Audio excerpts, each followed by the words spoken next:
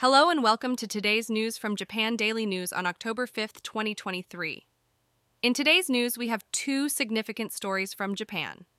First, in northern Japan, there is a concern for very strong winds similar to a typhoon.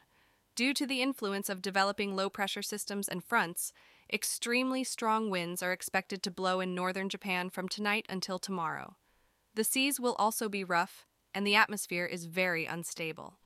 In Hokkaido, heavy rain is falling in some areas, and the Japan Meteorological Agency is warning of strong winds, high waves, landslides, flooding in low-lying areas, and rising river levels.